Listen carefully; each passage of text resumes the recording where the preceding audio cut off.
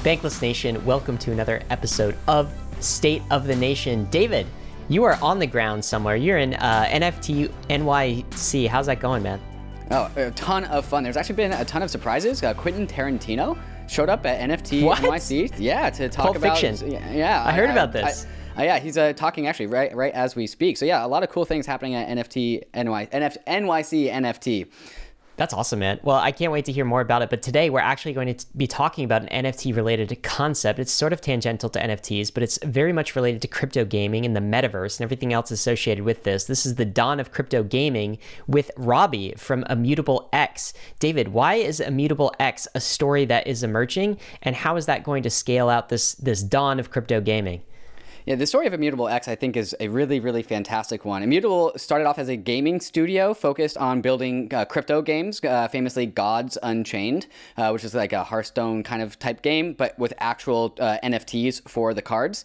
And in the process of making this crypto game, the team over at Immutable, Robbie, they figured out that the Ethereum L1 is not going to be the place for the home of crypto gaming. So they needed to build out a scaling solution. This is back in like 2018, 2019. And by the way, I love how they figured that out by actually trying to build something. It's not like a pie in the sky. Like maybe it doesn't, maybe it's not going to scale. They actually tried and it didn't work.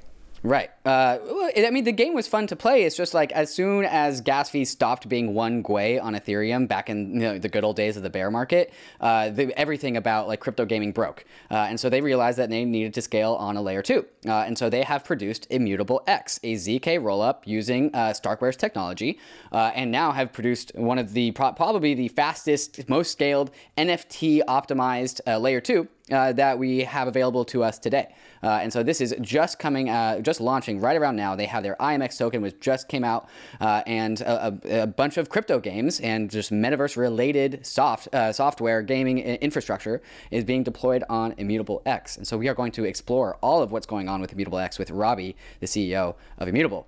I feel like this is a story in 3 parts. Like number 1, it's about scaling NFTs. Number 2, it's about scaling Ethereum in general. And number 3, it's about the start of the metaverse, which we believe our thesis is it's going to start with crypto games.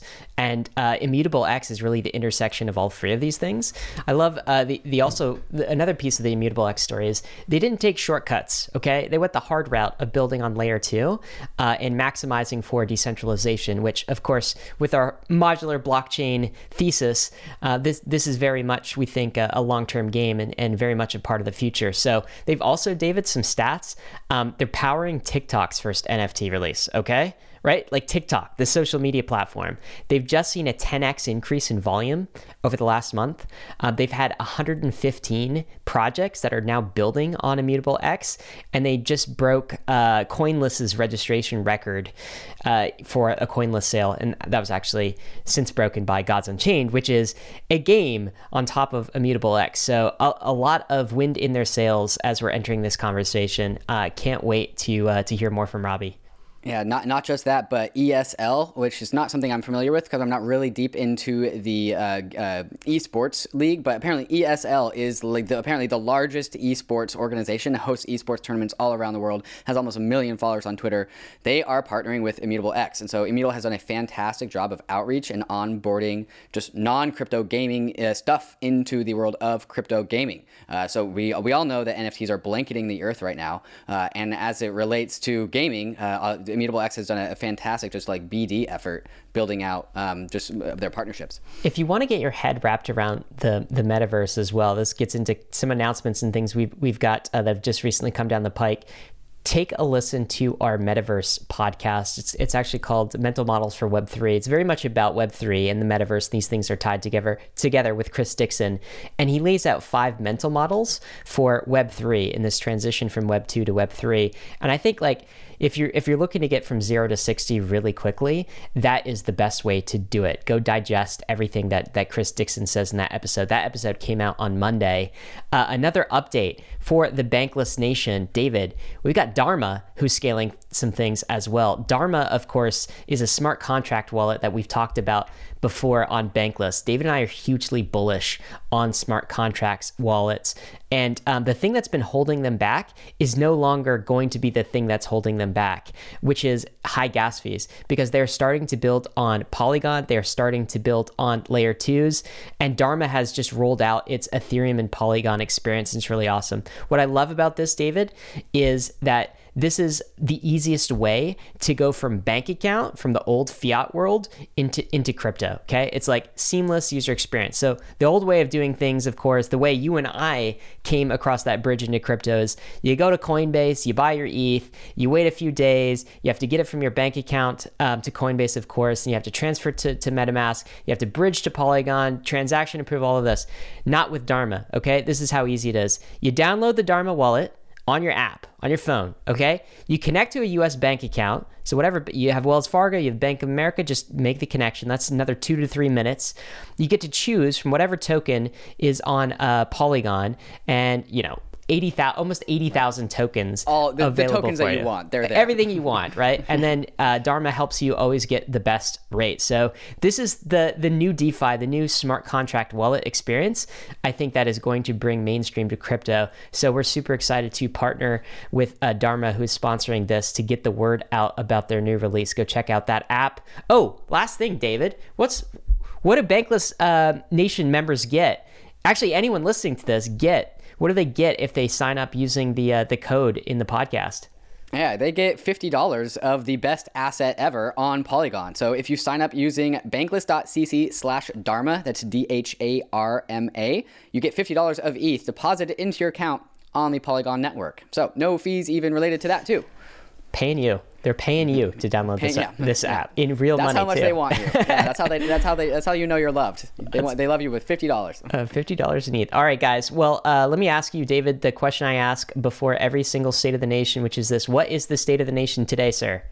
We are gaming, and that has been the State of the Nation before. And I think it actually might have been the last time we had Robbie on to talk about Immutable X was also the State of the Nation was gaming. But now the games are actually here. Things like Gods Unchained, Illuvium is coming online. There are many games coming to the Immutable X Layer 2, and I can't wait to ignore work and start gaming. Apparently the games are going to start paying me. Sir, that is work, okay? Yes, right. We're fusing the two. We're fusing work and fun in these crypto gaming economies. You no longer have to justify while you're playing a game because you're actually going to work, aren't you? Right. In a way. Honey, can you get off the computer? It's like, I got to bring home the bacon. Sorry, kids. Daddy's working right now. Yeah, and that world, that metaverse world where we're paid to game is being built right now as we speak, and part of that story is Immutable X. Well, the title of this episode, guys, is The Dawn of Crypto Gaming, because we really believe it is in the earliest of phases. This really is the dawn of crypto gaming. So we want to thank the sponsors who made this episode possible, and then we'll be back with Robbie for our discussion. Bankless is proud to be supported by Uniswap. Uniswap is a new paradigm in asset exchange infrastructure. Instead of a cumbersome order book system where trades are matched with other humans, Uniswap is an autonomous piece of software on Ethereum, which is what Ryan and I call a money robot. No human counterparties or centralized intermediaries, just autonomous code on Ethereum. Input the token you want to sell and receive the token you want to buy. Something brand new in the Uniswap ecosystem is the Uniswap Grants program is now accepting applications for grants. We have been saying this for a while and we'll say it again. DAOs have money and they are in need of labor. If you think that you have something to contribute to the Uniswap DAO, apply for a grant to Uniswap. Just look at the size of the Uniswap treasury. It's almost $3 billion. This mountain of capital is looking for labor. Do you have something of value to contribute to the Uniswap DAO? No matter how big or small your idea is, you can apply for a uni grant at unigrants.org and help steer Uniswap in the direction that you think it should go. That's exactly what we did to get Uniswap to be a sponsor for Bankless, and you can do the same for your project. Thank you, Uniswap, for sponsoring Bankless.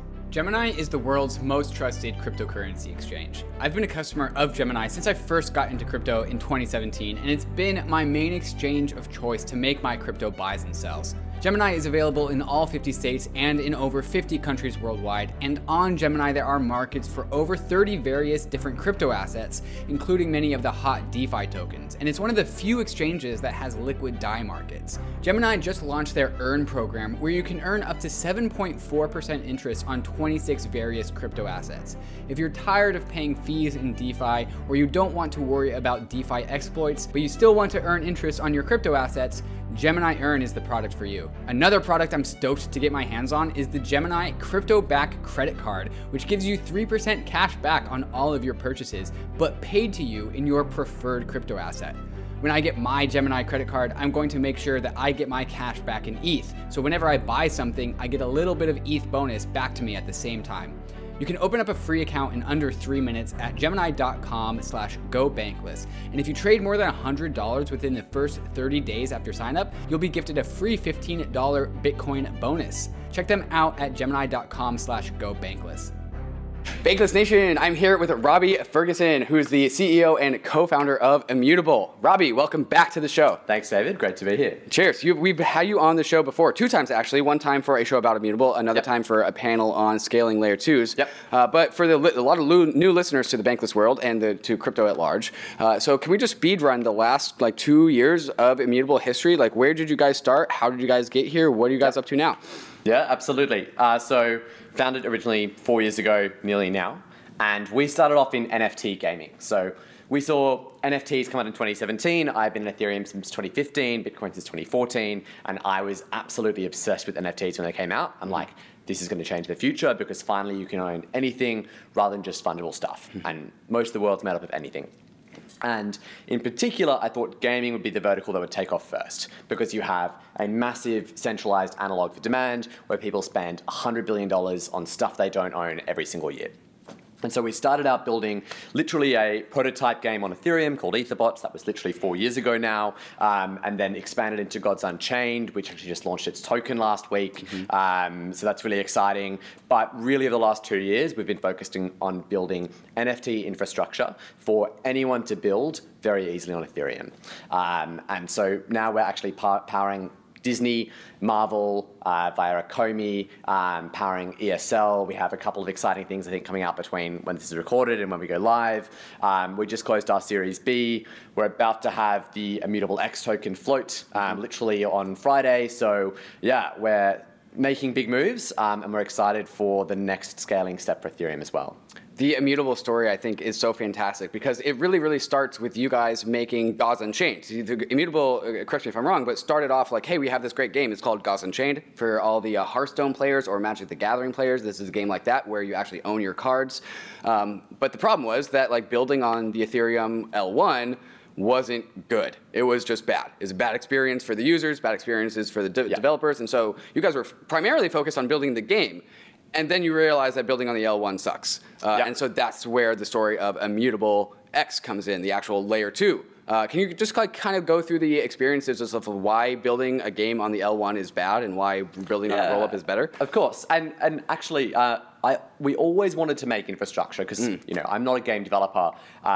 My vision for games is that I love them and I love playing them as a kid, but I'm not an expert game designer. But we wanted to take a leaf out of Valve to speak of Satan after their move a couple of weeks ago, where they built Counter-Strike Go and then leveraged that into Steam. Because having effective primary content is often the main way you can A, build a successful platform, but B, get the users for that platform initially. And so we thought of a similar thing with Gods Unchained. Let's take literally the coolest exemplar of how you can use NFTs in gaming technology, which is a trading card game, and kind of popularize it through that, and then use that as lessons to build this NFT platform for scaling. But the lessons were crazy, which is it's very, very difficult to scale a real mainstream game on ETH L1. There's been a massive amount of volume on L1 recently, but they've all been in speculative assets where every NFT trades for at least $1,000. Right. And $40 in gas fees doesn't really matter if it's a couple of % of the overall price. But if you're a game developer and you want to mint, literally, we're working with customers who want to mint hundreds of millions of NFTs a day. You can't do that in L1. And in fact, you definitely can't do that on any other alternative L1. You really need the sort of speed that a rollup is going to bring. And the other thing was, how do we want to design the nature of just the integration itself. And that was, we didn't want to build something that was smart contract based, we wanted to build something that was API based, so you could literally like drop it in a Unity client, very, very simply build your gaming infrastructure on top of it. Yeah. And just to recap, going through some of the basics, one of the reasons why we love crypto gaming, asset-based gaming, is because, like, again, for so many reasons why people collected baseball cards or Magic the Gathering cards, and why Magic the Gathering cards actually had a secondary market value, is because people owned them. And then we get into the world of like things like Hearthstone, where it's the same game, same format, but like it's imbued with the magical powers of a digitally native game. But in the same time, you lose the ownership, right? You lose the actual ability to own the own cards.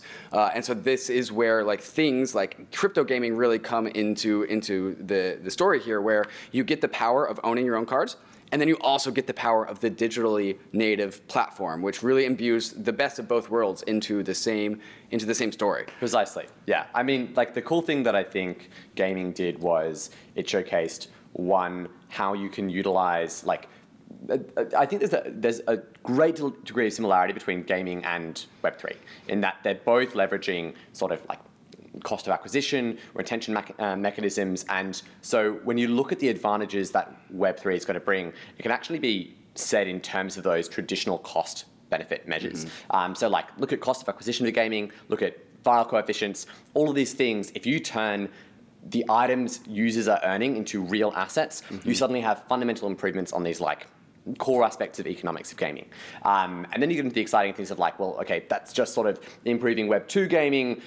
What does Web3 gaming look like in terms of an entirely different paradigm? And that's, well, like you have share to earn, you have digital nations, economies, and you kind of invert the relationship of the creator-consumer relationship, and instead it's like UGC is creating the content. But I kind of see exciting things in both. I see the Web3 or skeuomorphic, as the popular word is right now, of translation is how can you take the traditional metrics on which people have competed on gaming for the last 2 decades, which is cost of acquisition, retention, ARPU, and use gaming to make those nuts. Like, you know, your retention is 10 times higher because not only are people earning actual economic value, but they own the underlying protocol.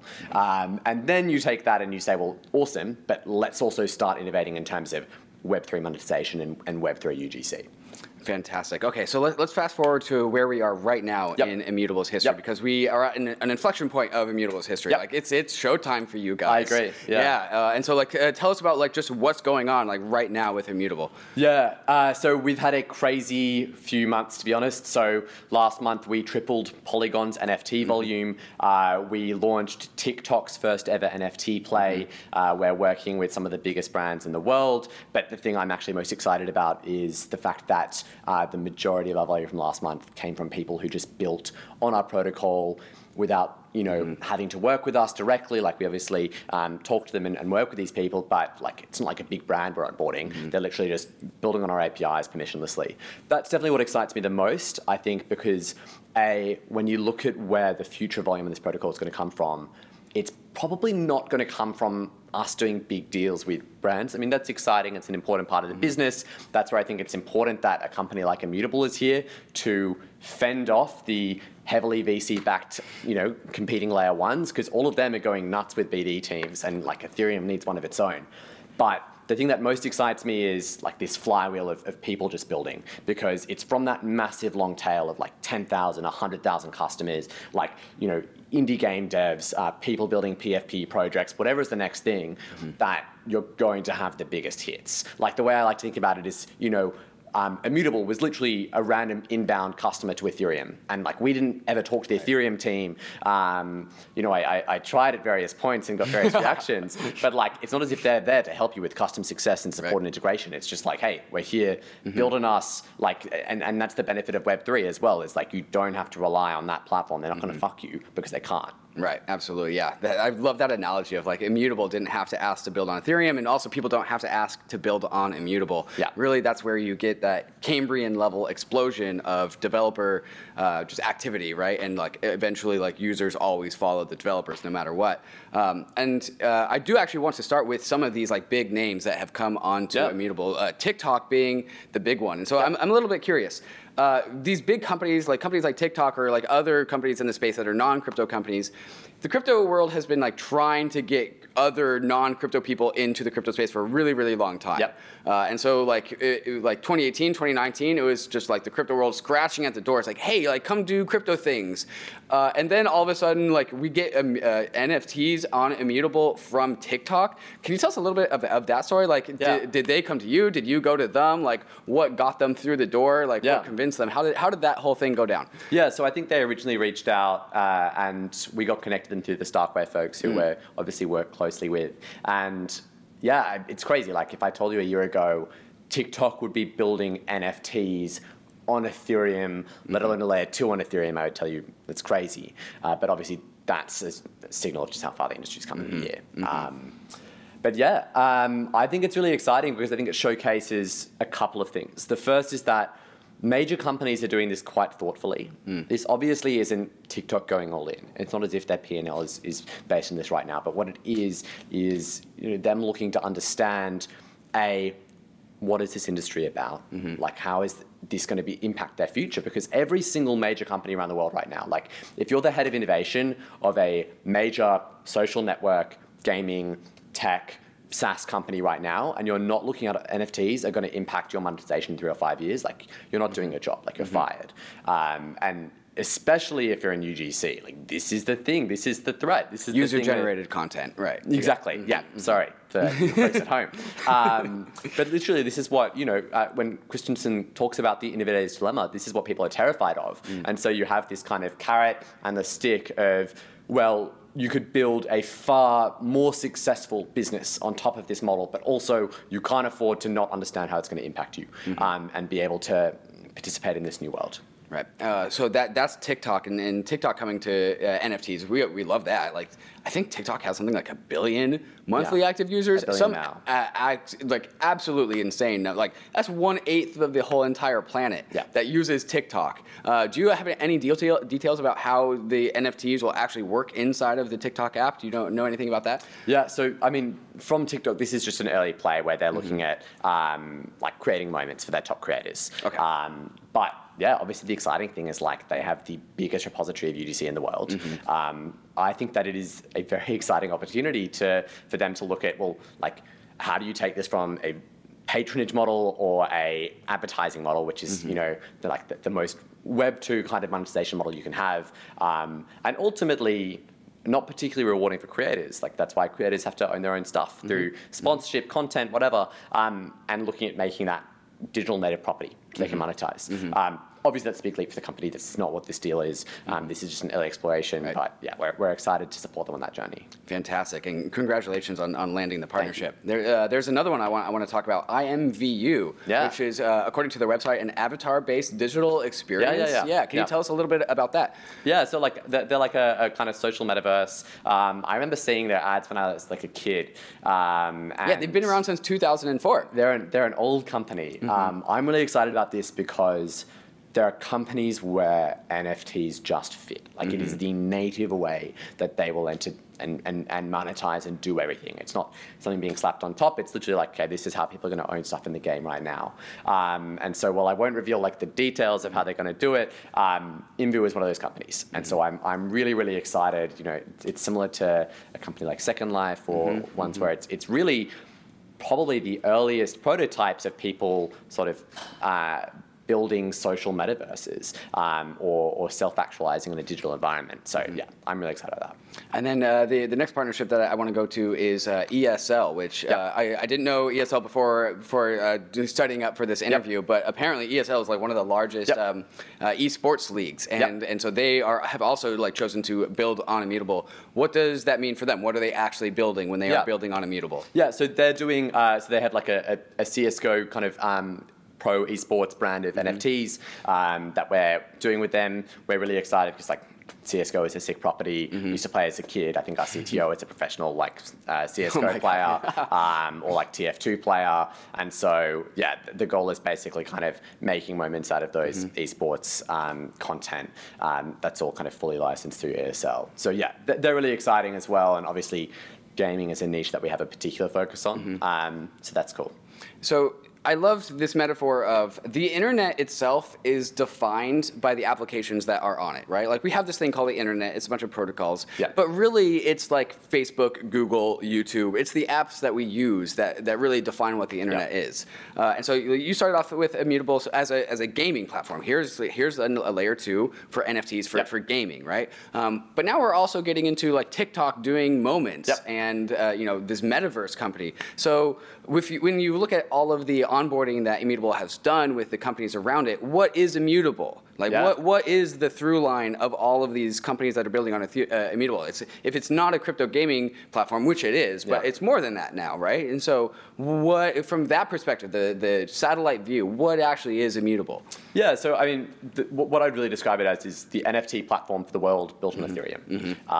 And we aim to be the global backend for owning digital stuff. So if you want to create an NFT at Goldman Sachs because this is your new vertical in financialization, we want to be there. If you're creating an NFT in music because you want to empower artists to have better control over royalties or permissionlessly allocate things as, different songs are spun up from different threads of IP, we want to be there. If you want to create a game that's minting hundreds of millions of assets per day to everyone playing World of Warcraft, we want to be there. If you're doing a PFP of crows, we want to be there.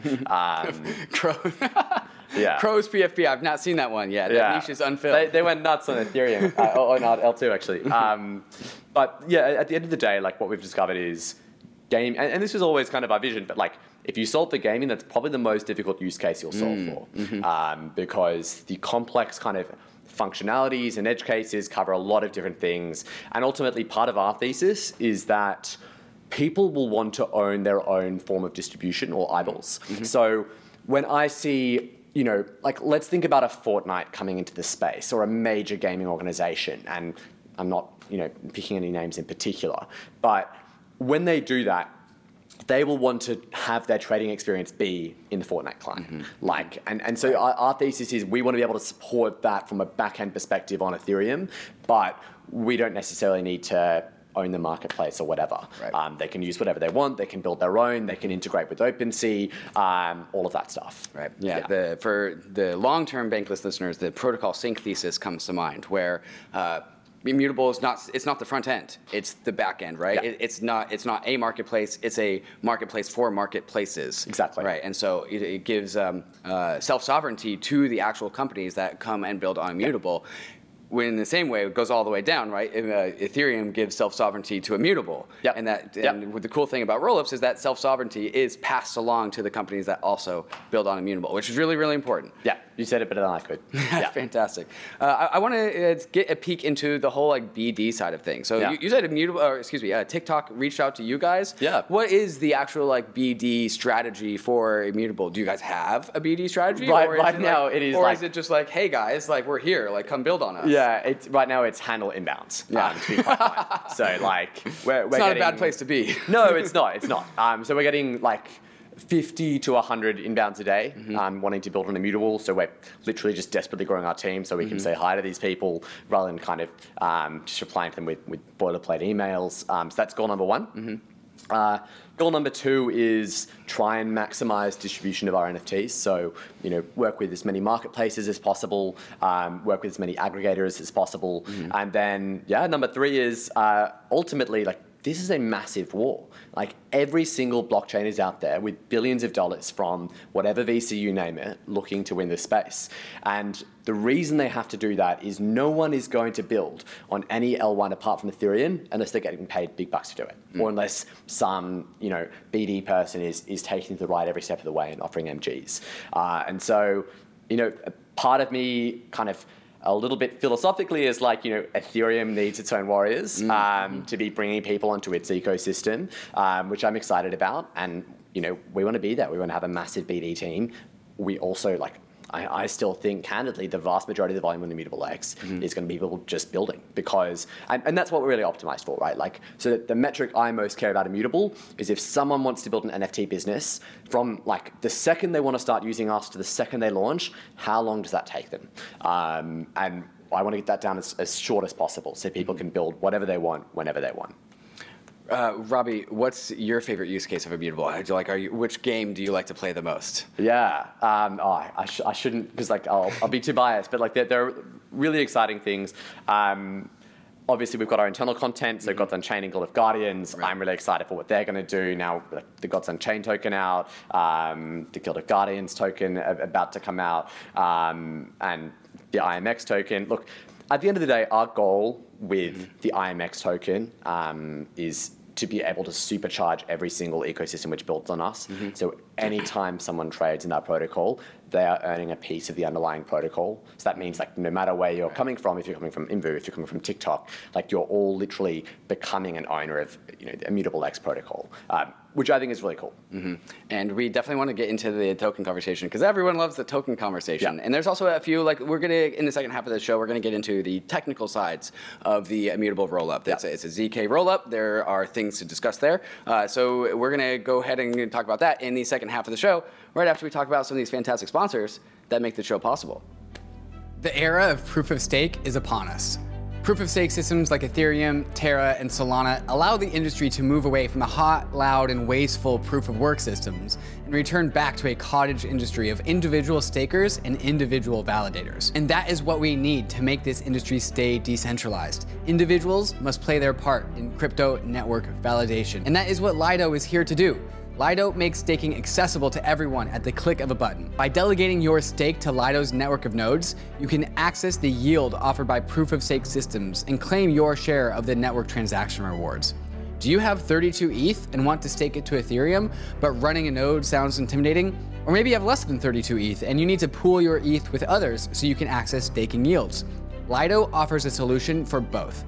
Simply go to lido.fi, choose which assets you want to stake, and deposit them to the Lido validating network. Lido is working to make sure proof of stake stays as decentralized as possible and is committed to decentralizing its own validating network to eventually become a completely permissionless protocol. So if you want to stake your ETH, Terra, or Sol and get liquidity on your stake, go to lido.fi to get started.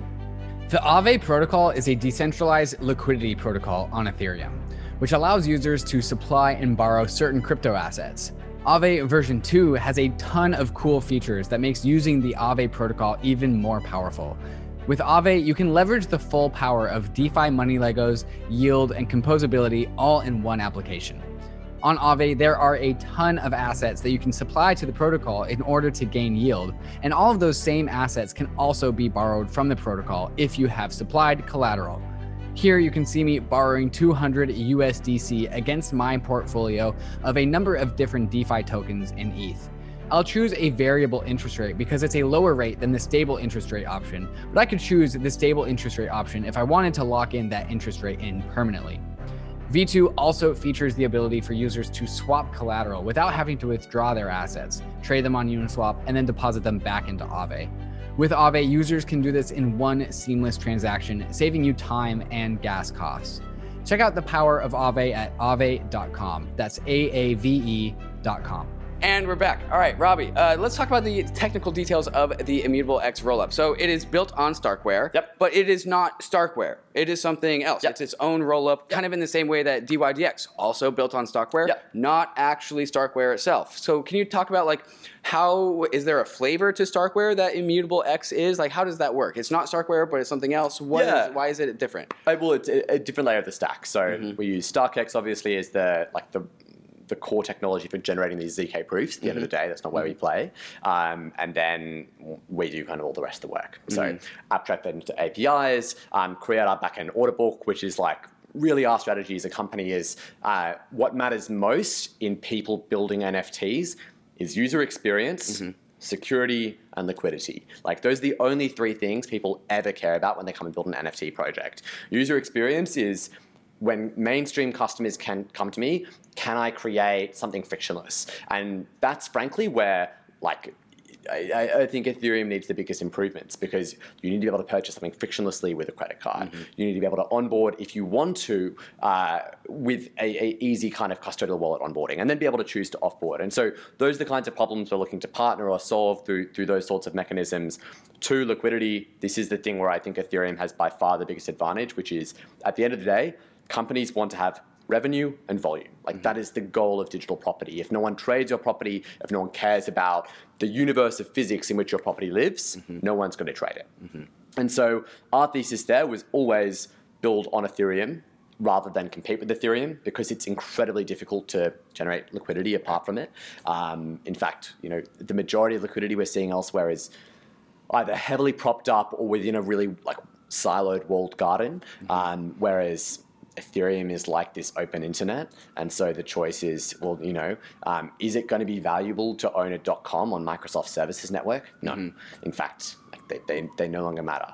And so our goal is really the property which is going to matter is the property which lives in the set of physics that everyone wants to use, Ethereum. Right. And then finally, of course, is security, which is it's not something people actively ask for, but it's just table stakes. And people don't realize they want it until something goes wrong. And we've seen examples, Solana going down for 24 hours, the $600 million Poly network hack, the $2 million bounty, which was paid out to an $800 million exploit on Polygon the other day. So at the end of the day, I think that this is the thing I was never happy to compromise on it from a company. Not just for the people building on us, but also because I don't want that existential risk. Like if someone lost millions of dollars because of a security vulnerability in the protocol we built, that'd be awful. It'd be great to just build Immutable for 3 years, and then in the back of your head is is today the day that the bug comes? Is it tomorrow? It's just and it's arrived. Now I have to deal with this. It's a distraction from building the actual business. Yeah, it's what I call the SAN philosophy, or sleeping at night, which is I generally try to optimize toward that. That's great. I'm going to use that. I think those are kind of the three tenets we looked at when building Immutable, and it's exciting to see a lot of that value proposition come to life today. And the core things we're focusing on is maximizing liquidity, maximizing user experience. So on a very narrow perspective, again, DYDX also built on Starkware, Immutable also built on Starkware. Why is it not the same L2? Why have you guys changed something about the actual technical details that make it the NFT gaming optimized? Yeah, so how does that work? They're different implementations of StarkX, right? So I don't think NFTs are supported on DYDX. They're fundamentally different architecture. It's not like they have a global order book, which is being used, and also they're not a platform. They're sort of more like an exchange product, right? And incredibly successful. I love that team. But yeah, and obviously we're going to see a trend toward L2 composability, L2 interoperability. I'm really excited to see how that space plays out and play a defining role in it. It is still early days, and at the end of the day, the friction between them is still going to be reasonably high, at least for a year or two. So yeah, it's definitely something that we're interested in keeping close tabs on. And the roll-up conversation, it's always a very complicated one. It takes a while for a lot of people, including myself, I know this from experience, to understand the details about roll-ups. So can you talk about why a ZK roll-up, a zero-knowledge roll-up, over an optimistic roll-up? Can you just kind of hash that out for our listeners? Yeah, of course.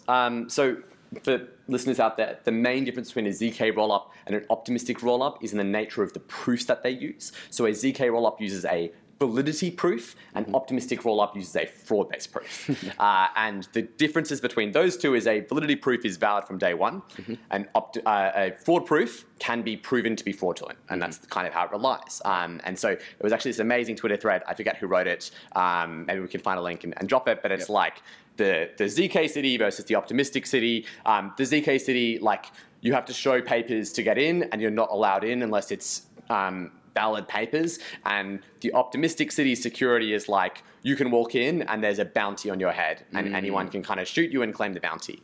And so fundamentally, I think ZK rollups are a superior form of rollup technology.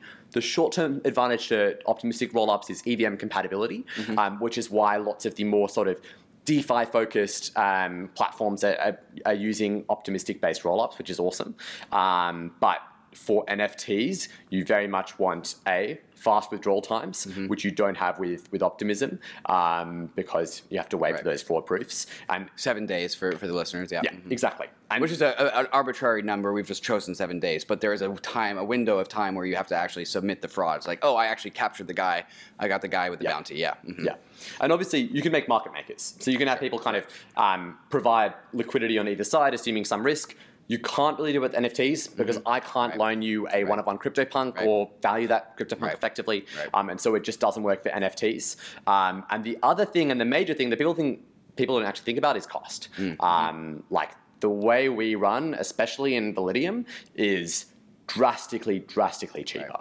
And so when you look at any reasonable sort of scale, like let's say you're doing 100K NFT trades a day, the differences between, I mean, you pay nothing for trades on Immutable X, you pay nothing for mints, but the difference in terms of the actual cost is like between fractions of a cent and like anywhere from literally a couple of cents up to like 20 cents, 50 cents per NFT transfer, which is just, I think, it's a lot of cost. Totally. Yeah. And we talk about Arbitrum and Optimism as like I think the DeFi branding is really right? Yeah. Like trading on Uniswap on Ethereum costs like $20 to $60. On Arbitrum and Optimism, it'll cost like $2 to $5, which is really good. Really good. But when we talk about gaming and the velocity of some of these assets, $2 to $5, like how many things do you want to do inside of a game? Like 100 things inside of an hour. $2 to $5, that really adds up. And so it really starts to matter to get down to those fractions of a penny. And the actual just computational power of a ZK rollup, the actual compression that cryptography allows, that's what gets us to that fractions of a penny of costs. And obviously, we're able to put that data availability into a committee if we want to. So we support Volition, which is you can either have all your data on chain or use a DAC. And Optimism at the moment is forced to just keep the data on chain. In fact, it's very difficult for them to move away from that. Absolutely. So you hinted this before we went through the sponsors, but about users of the Immutable platform owning the actual platform, because when they do things, they will get the IMX token. So let's actually go into the IMX token itself. What is the purpose of the IMX token? What does it do? How does it fit into the whole entire ecosystem? Yeah, of course. So ultimately, like the goal of the IMX token is to be a utility token that is driving growth of the network. And so it's very different to a native consumption token. We never force users to buy it. I actually hate those models because they just cause massive friction to end users. And at the end of the day, like our heroes have to be the people building on Immutable X. If it's not ridiculously easy for your customers to trade NFTs, we're not doing our jobs. But what we do have is 20% of all fees for the protocol must be paid for on IMX. We do that as a swap under the hood to avoid friction to the end user. And then basically the vast majority of these tokens, I think 70% or so, is literally paid out to users of the network. So some of that's in grants to developers building on us. So come reach out and we can allocate you some. Some are to users. In fact, the vast majority are literally to traders and users. So anyone who performs some active value to the network, whether it's trading, depositing, creating an NFT, will be earning IMX tokens. I actually really like the model which we're doing it, which is we'll basically tally the 24-hour volume. And then whatever percentage of that, and you'll get coins along the way, and then whatever percentage of the total sort of volume you've participated in for that 24 hours, you earn the daily allocation of IMX tokens for. Yeah. You said 20% of the fees are paid in the IMX token. What's the 80%? Is that up to the actual market participants? How does that work? So no, that's literally how we make money and how Starkware makes money. Wait, the 80%? Yeah. Okay, so 20% of IMX fees are paid to the Immutable layer 2, as in the token. Okay, so that 20%, that goes to the people running the actual rollup, the sequencer, which is you guys? And then, so 80% goes between us and Starkware, and then 20% goes to the actual token. Okay. Yeah. Okay. So 20%. So there's a bunch of transactional volume on the rollup. 80% gets split between you and Starkware. 20% gets burned. 20% gets actually basically the fee has to be paid for in that, and then it's distributed to all existing owners of the IMX token. Okay, so when it comes to allowing people to own the rollup, right? Ownership of the rollup, can people be part of the validator of the rollup itself? How is the decentralization of the rollup possible, or is that even on the roadmap? Yeah, it's a great question. So ultimately, it's very different in that you don't really need validators in the same way you do a layer 1 or kind of a consensus mechanism, in that we can't lie. The trade-off you do make is sensitive resistance. So obviously we could just not include a transaction. But we're moving towards A, decentralized sequencing and inclusion of those transactions, but B, also things like composable sequencing. So if we want to throw away one trade, we have to throw away every trade because you can include kind of like cryptographic details of previous transactions. So we make it very, very tricky for us to throw those things away. And at the end of the day, it's a brilliant trade-off because if we're censoring you, just remove your stuff. But we can never lie about your stuff. We can never steal your stuff. Like that is the fundamental guarantee. That's the power of cryptography, right? Exactly. Yeah, but it's very difficult to have no compromise in the trilemma. This is by far the best compromise you can get. Did that answer the question? So like, is the sequencer the thing that is actually making the blockchain happen? And again, the power of rollups is that we can actually centralize this thing because cryptography is the check, right? Like you can be centralized, but cryptography and rollups connect these things back to the L1. So is there just like one server that is the immutable server that is the thing, or is it like a few servers? How does that work? Yeah. So in terms of including transactions, it's literally just us. But again, that's something where we can move toward decentralized sequencing and inclusion. But of course, there's also the data availability committee. And then on full ZK rollup mode, which will be rolling out like in Q1, so Volition, you can choose which vault state you want to participate in. You wouldn't need a DAC at all. Yeah. Okay. And just to hash the data availability thing out, this is getting into some deep Ethereum like technical stuff. But data is really, really important. When you write a transaction and it goes into Ethereum, it gets embedded into the blockchain. Same thing with rollups. When you make a transaction on a rollup, the data goes into the rollup, but actually not with Immutable, not with the ZK rollup that you guys have built. The data is elsewhere. Can you just kind of parse that out for our listeners? Where does the data live, and what are the differences that makes the rollup? Yeah. So what we are implementing is Volition, which means you can choose as an end user, do you want your data to be stored basically in Validium mode or in ZK rollup mode? The difference is one will be stored by a data availability committee and one will be stored on-chain. Always the transactions are still like irrefutable. The main difference is in Validium mode, you're just storing the hash root of the Merkle, like the Merkle tree. In full rollup mode, you're storing every single delta in the branches of that tree. And basically that means in the latter state, you don't need a data availability committee to provide you with the information you need to reconstruct that proof back to L1 in order to withdraw your assets in a nuclear case, like immutable is evil, Starkware is evil. In a data availability committee, you would just go to any one of those committee members and grab that data. It's very different to a set of validators because you don't need consensus among those, like that DSE. You just need one of them to tell the truth. And so we can literally just upload this stuff to IPFS. But at the end of the day, like, this is a great trade-off for users to make or for games to make. They could be like, well, look, here's our view on security. Users with assets above a certain value might want to use like full ZK rollup mode. They're paying more like 10 cents per NFT transfer. Validium mode for like hundreds of millions of NFTs a day and like true scalability. I think this is this is where we want the spectrum of trade-offs for people to play. Right. And so the idea is that when you take data, which is really, really expensive as it gets onto Ethereum, less expensive when you get onto a rollup, but still something. If you take that data and put it in a different place, that's where you get like really just scalable, very cheap, very fast transactions. So that's definitely the strategy there. Other way is scalable. One is like, literally do 300 million NFTs in a day and it's affordable. Right. And so earlier you said that it doesn't cost anything to mint on Immutable. It doesn't cost anything to trade on Immutable. It does. But what you're saying is that it's actually not paid by the user. And because it's gotten so cheap, Immutable is actually taking that cost. Because as all blockchains have, there are resources available. We have certain amounts of throughput. We have certain amounts of data that we can give people. But because of these the way that Immutable is designed, it does cost something, but Immutable is actually taking that resource cost upon the team and not the user.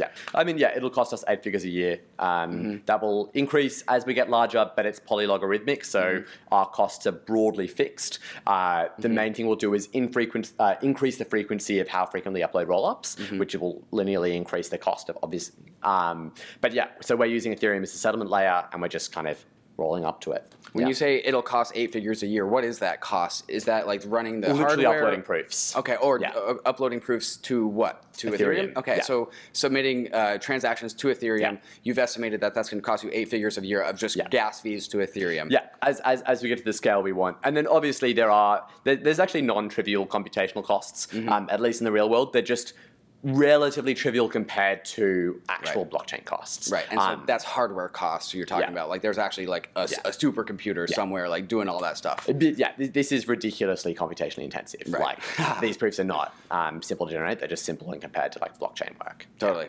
Okay, so 8 figures a year. That's the gas fees paid to the Ethereum L1 blockchain. Yeah. Is the the 80% of the fees that is taken by Immutable split between you guys and Starkware? Is that where some of that money goes for? Is that where's the connection there? Yeah, I mean that's used to pay for the roll-ups. It's used to grow our business. That's how we make money. Yep. Yeah. And the reason I like it is our incentives are always aligned with end users, which is like we take bips on trades, so we want volume to be maximized. The other thing I like is we don't force users to use the native token. So like when you use a sidechain, you have to buy the sidechain's token. At the end of the day, we just want people to be able to trade as frictionlessly as possible, and so like our promise is volume. Totally. Yeah. So just to make sure we hash this out for the listeners, we talk about Immutable as like it's a permissionless platform to build on. Yeah. But then under the hood, there's a lot of revenue going to a centralized team between you guys and Starkware. And while we do want ownership of Immutable to be spread out and distributed, there's also that 80% fee that's baked in that connects to these two companies. What would you say to a listener that says, like, well, like if you bake that thing in, like how do we actually have ownership over Immutable? What would you say to that concern? Yeah. Well, I think ownership comes down to a few things, which is governance and fee entitlement and sort of exposure to upside of the protocol. The exposure is the thing we're sharing through the Immutable X token. Like this thing is sort of exposed to, it's necessary to be used for transactions that we swap. So obviously there's no friction for end users. And so like in terms of that, people absolutely do own the protocol. And then to the second piece, I think, which is governance, like obviously there's going to be governance value to IMX and we want to increase it over time, but it's also not needed because there is no level of sort of centralization that has to be decentralized. Like the way that it's constructed is you can have an operator like us and you can still completely not have to trust this thing.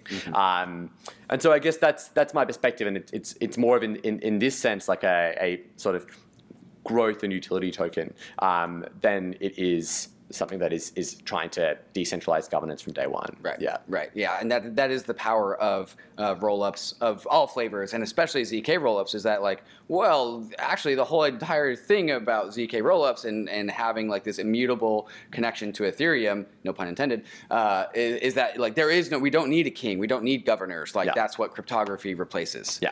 Exactly. Totally. Let's talk about the developer strategy. From my limited understanding of cryptography, which is actually pretty good, I think. Yeah, I think so. From developing on a ZK rollup is difficult, right? There's a bunch of like backend infrastructure that needs to be built out. I believe there's this native coding language called Cairo, which is different from Solidity. What's the strategy for lowering the barriers for developers to coming on and building on it?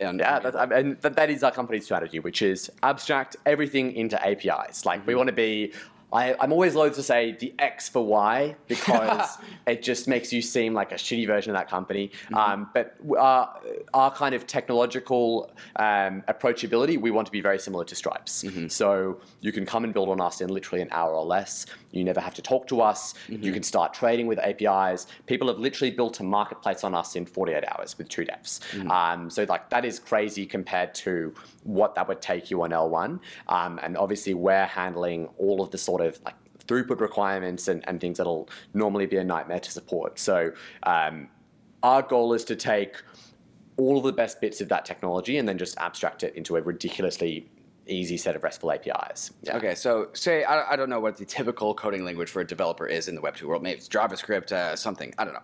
I have the normal set of skills that a developer would have in the Web2 world, and then I get like pitched by this gaming company, and we're building on Immutable. What skills do I need that I wouldn't have brought to the table already to build on Immutable? Or literally none. None. Yeah. That's the whole idea of anyone who can use an API, which is any developer will literally be able to use Immutable. That's okay. Conversation's over. All right, there we go. Okay. So one of the questions I want to ask and just pick your brain about is if I mint an NFT on Immutable natively, and that NFT becomes really, really valuable, and I want to take it elsewhere, and I take it to Ethereum. We have this data availability committee, which is the data is in a different spot than Ethereum.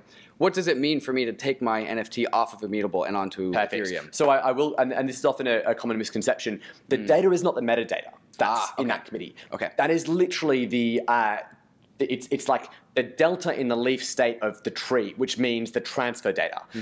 It's not the actual data associated with the NFT. That's still wherever your normal L1 NFT is, which is like, often on some form of IPFS or like AWS server that you're pointing to with a Fun metadata fact, hash. your JPEG's not on Ethereum. It's somewhere else. Yes, in vast majority of circumstances.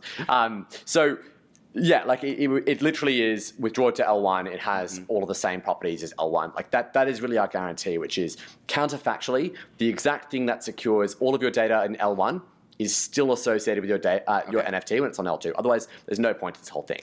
And so if you wanted to even store it, like this is actually a really cool thing, is like if you wanted to store it with immutable metadata, and again, not a pun, like as in non-mutable. God, sometimes I regret this company name.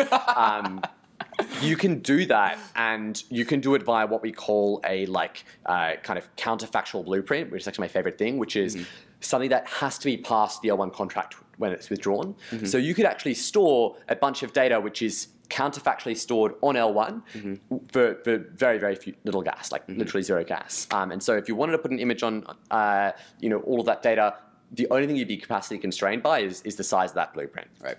Okay. Going in a completely different direction as we come to a close on this.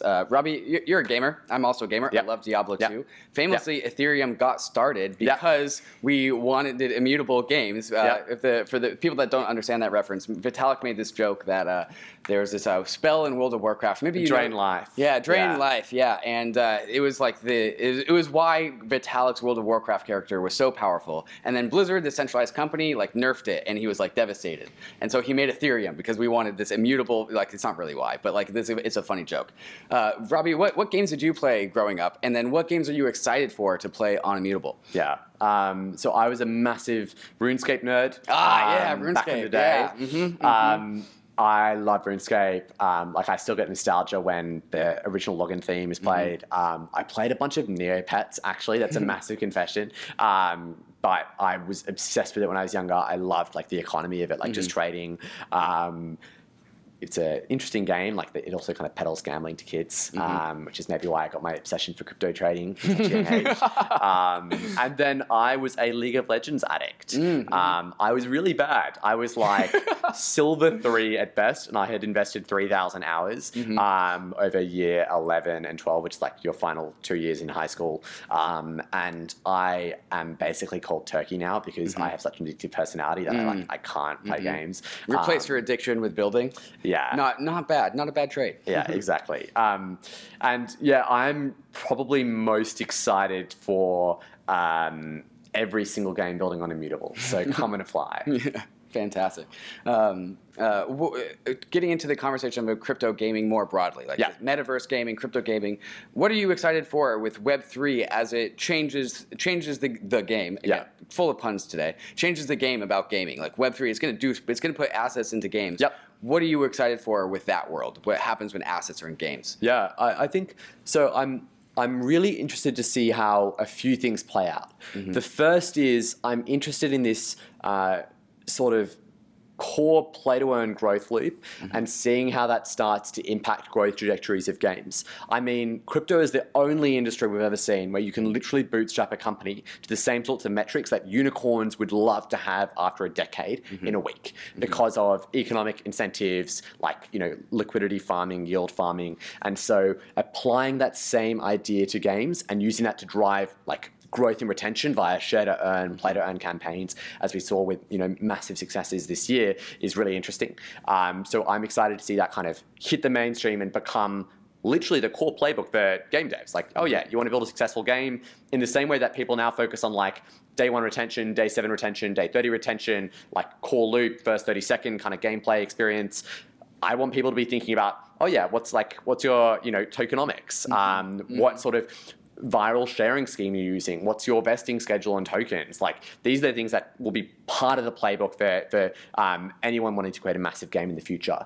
The second thing I'm really interested in seeing is the inverted incentives where people are building content for the actual NFTs. And so obviously this is one of the things people love to talk about most, which is, the classic paradigm is you create the context in which that content is valuable, people then purchase that content.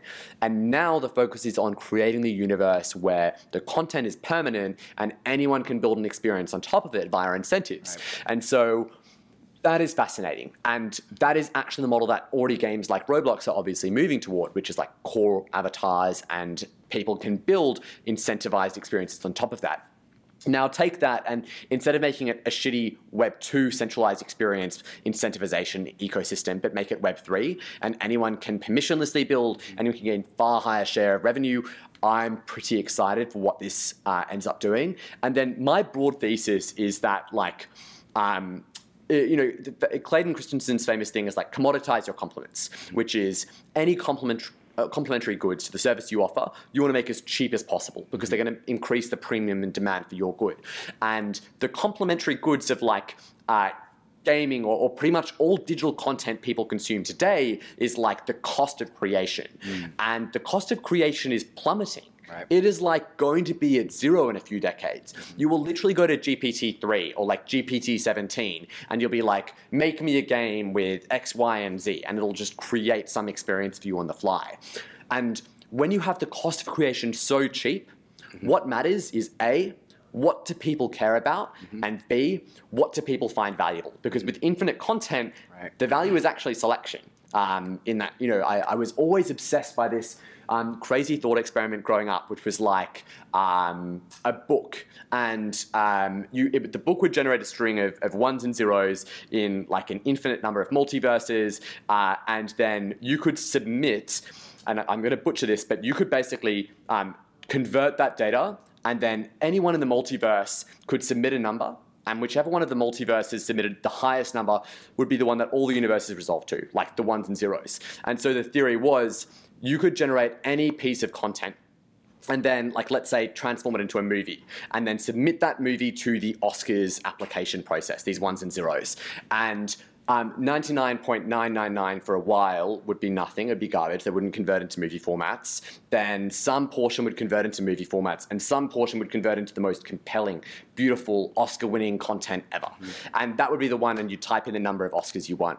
And I mean, that's a nuts thought experiment, but it actually is kind of the universe we're moving toward to, which is with infinite UGC, all that matters is how do you select what humans find valuable? And that is where crypto incentives and gaming incentives is going to be amazing. It's going to be, how can we create the universes that people care about for the content that everyone already values? And one of the lines that I try and get into Bankless listeners' heads is the really cool thing about crypto is that it aligns human values with the market value of our assets, right? Those two things are bridged. And what you're talking about is like, and why it's really, really important to collapse the costs of transacting on an immutable and building on immutable down to the absolute minimum. And also simultaneously building on immutable permissionless and censorship resistant, as in anyone can do it. So anyone can build. The cost of building are the absolute minimum. We can finally build things that fundamentally align with the things that we want, right? And what do people want? Like, well, growing up, people want to game. Like, people really want to build games. People want a game, and I often think about, like, where is humanity headed over the next century? I think we all, hopefully we don't settle into AI is evil and kills us all and puts us into eternal conscious torment. That wouldn't be nice. In the upside case, we're headed toward post-scarcity. We're headed toward, the way that people are going to find meanings in their lives, probably living forever, probably living with no form of economic input. Like, humans aren't going to be economically valuable apart from human-to-human labor in kind of 50 years, 100 years. Maybe that's actually pretty aggressive, but I think probably a century.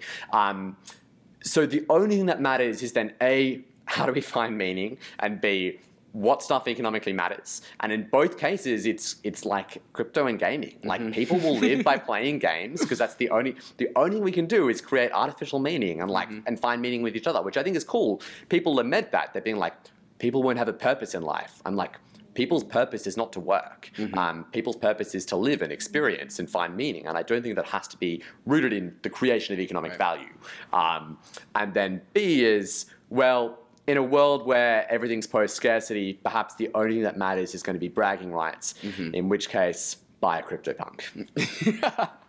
Robbie, it's fantastic to hear the perspective of a founder who has that idea and vision for the future of the world, and then can also talk about like the fundamental properties of ZK rollups and go very, very deep in the weeds. So it's no surprise that Immutable has seen the success that it has. So congratulations on all the success so far. We've talked about the IMX token, and just because we're going to be talking about it does not mean it's an investment advice or that this is an idea to buy it. But everyone loves the token conversation, so let's finish that off. You said the token floats this Friday. Go into those details. What does that mean? I don't know the exact date, so I don't want to get my team angry at me. But I think it's pretty soon, and it'll be obviously floating on a few exchanges. And centralized exchanges? Yes. Okay. Yeah. Right. Because I guess you guys wouldn't necessarily mint the Uniswap contract because somebody else probably will, and then it'll just end up there.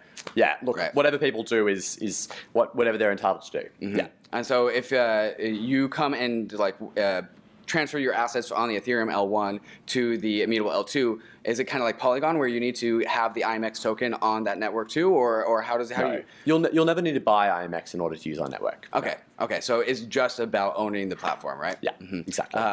What exchanges are going to have the token? So the one we've announced so far is Robbie. And then there's a few others in the pipeline which we're not ready to disclose. Potentially. Yeah. I think I'll leave this one to the team and to how we release it. Yeah. Okay, awesome. Well, Robbie, thank you for coming on Bankless once again. You're a pleasure to talk to as always, and I wish you the best with the future of Immutable. Thanks, David. Cheers. Boom.